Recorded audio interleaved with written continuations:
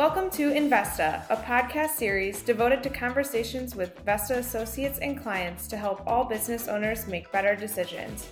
Hosted by Brad Saunders, Director of Strategy and Coaching at Vesta. Hello and welcome to Vesta's Investa.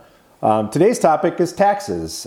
Today I have Josh TeBeest with us to help us understand. He's a tax service line leader and shareholder here at Vesta. Welcome, Josh. Thanks for having me, Brad. No problem. So before we jump right into the topic, I want to give you just a quick chance to help us understand maybe a little bit more about you. What's your background? Yeah, so I started out at a national firm down in Milwaukee and kind of threw me into the fire, you could say, right from the get-go. So slowly worked my career down into a smaller firm throughout the state and then landed here at Vesta 5 years ago. And so it's been really good in that I've been able to develop an understanding and a knowledge and a comfort level with some really big things before working with the clients that we have now. So as our clients continue to grow, as we grow as a firm, whatever comes our way, we should be ready to go. Yeah, that's good. So they tell us you're the tax line leader. Maybe tell me what that means exactly. Sure. Yeah, so tax service line, my role in that regard is to look forward into the future and see what the market is holding, what the economic landscape of the accounting profession looks like in regards to tax. And so whether we want to change technology, we want to change some staffing, we want to change some areas of specialty, how we train our staff, that's what I'm looking into the future. And then on a day-to-day basis, we also want to make sure that we have good partners coming around us, right? So as a smaller firm, we don't have expertise in all the areas that are encompassing in the tax world. So I'm building relationships with some of those people that are in the community and across the country that have that expertise that we don't. So when our clients have those situations, we can say, yep, we can help you. It's not going to be us, but I'm going to pick up the phone and talk to this person and we're going to get you helped. Okay, good. Sounds like we got the right guy for that position then. Welcome. Thank you. Sure. Obviously, everybody knows tax season is like right around the corner here. Presuming you already started doing some of that work. But absolutely. Up to this point, I know we get information in regards to preparing for that. So what's coming up? What do you think is something we should pay attention to? Yeah, so there's a couple of things going on at the time that we're filming this, right? So the biggest thing is there's an unpassed bill working its way through the Senate. We also got some changes to some funding potentially to the IRS. So and then we also got some changes coming up in the future if Congress doesn't act after the next presidential election. So not a whole lot in terms of, right away, but we're looking into the future to say, all right, what's Congress going to do? Okay, that sounds good. Another topic that we've heard a lot about is maybe child tax credit that I've heard several times recently on some of the broadcasting I'm listening to. Help us understand that a little bit. Yeah, so that's in the bill that's currently sitting with the Senate. So it would be an expansion in terms of what gets refunded to the individual taxpayers. So we're waiting to see what goes on there. There's also a couple other provisions in that bill that reflect deductions for our business taxpayers and some of the individual taxpayers that own businesses as well. So to put it into perspective, we've got about 2,000 family groups that have returns with us. And so some of these deductions can range up into the millions of dollars, which is over $1 million in tax when we look at the bottom line. So. Sure. Sitting uncertain right now is not great. Means that we have to just kind of hold tight and do the best that we can. But we've planned for current law as it sits, so this is potentially going to be some gravy and some extra deductions that are going to be nice for our taxpayers if it comes through. Yeah, it sounds like there's plenty of uncertainty, and it seems like in the last few years, at least, there has been significant uncertainty. But you mentioned the word planning. I know we had Sean on in the past and talked about planning. So are you continuing to plan, and what are our clients doing?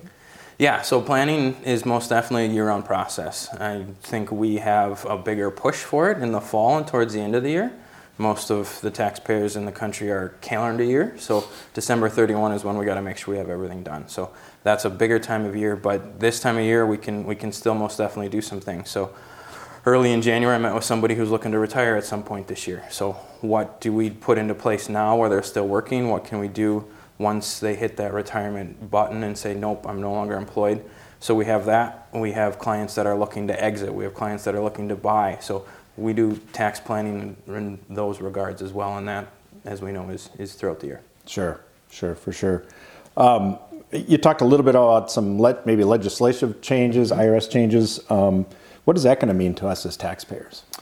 Yeah, so on the IRS funding side of things, taking a cut to their proposed increase, I think is unfortunately going to hurt taxpayers more than it's going to help.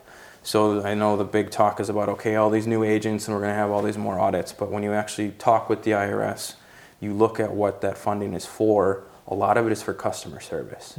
And so we know COVID didn't help that. We know that as baby boomers are retiring, there's a lot of those at the IRS.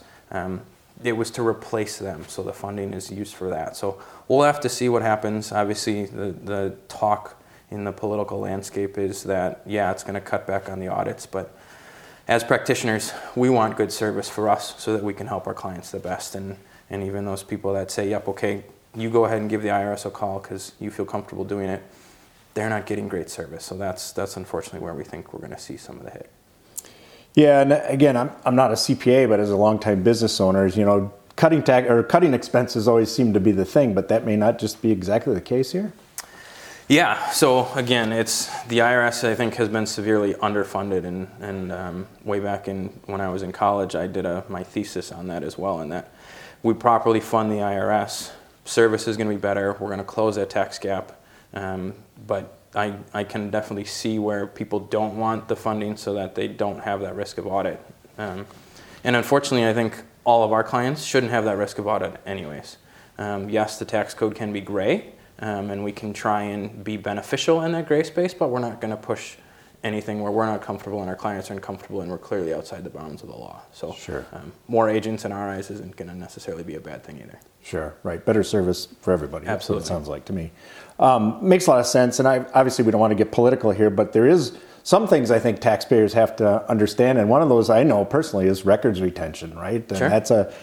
That's a big subject and seems to have some changing targets once in a while, but if we got a little bit of time here, maybe we can just help understand that a little bit better for our clients.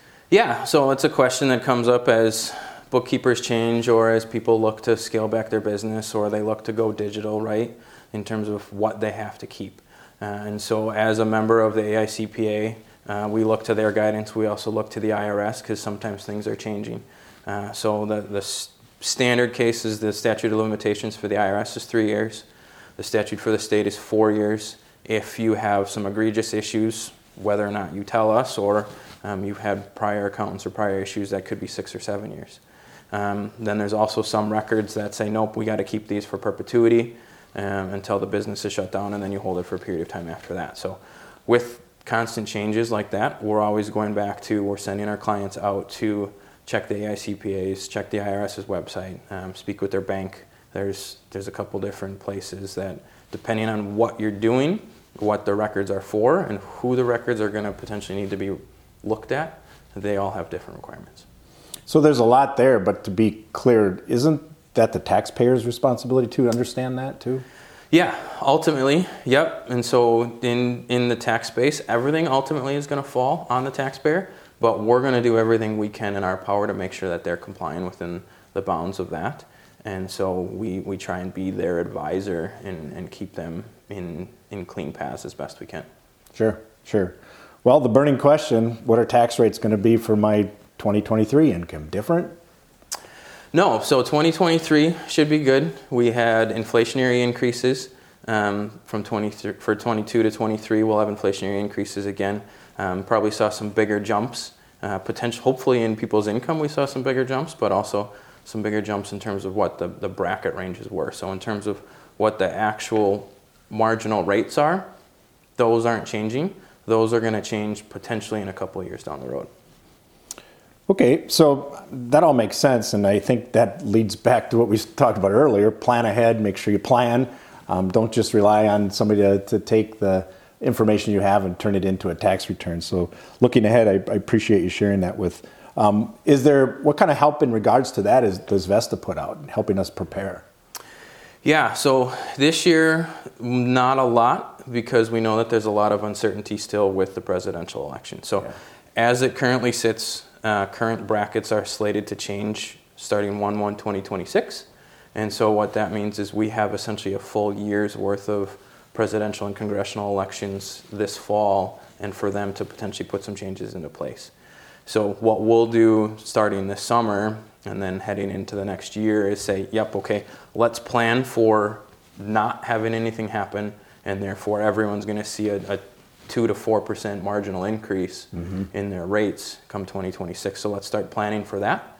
And then if they happen to say, nope, okay, let's keep them in place or let's make some changes, that's going to be to the benefit of the taxpayer. So we'd rather prepare for the worst and start early. And then if things work out in everybody's favor for the American public, that's great.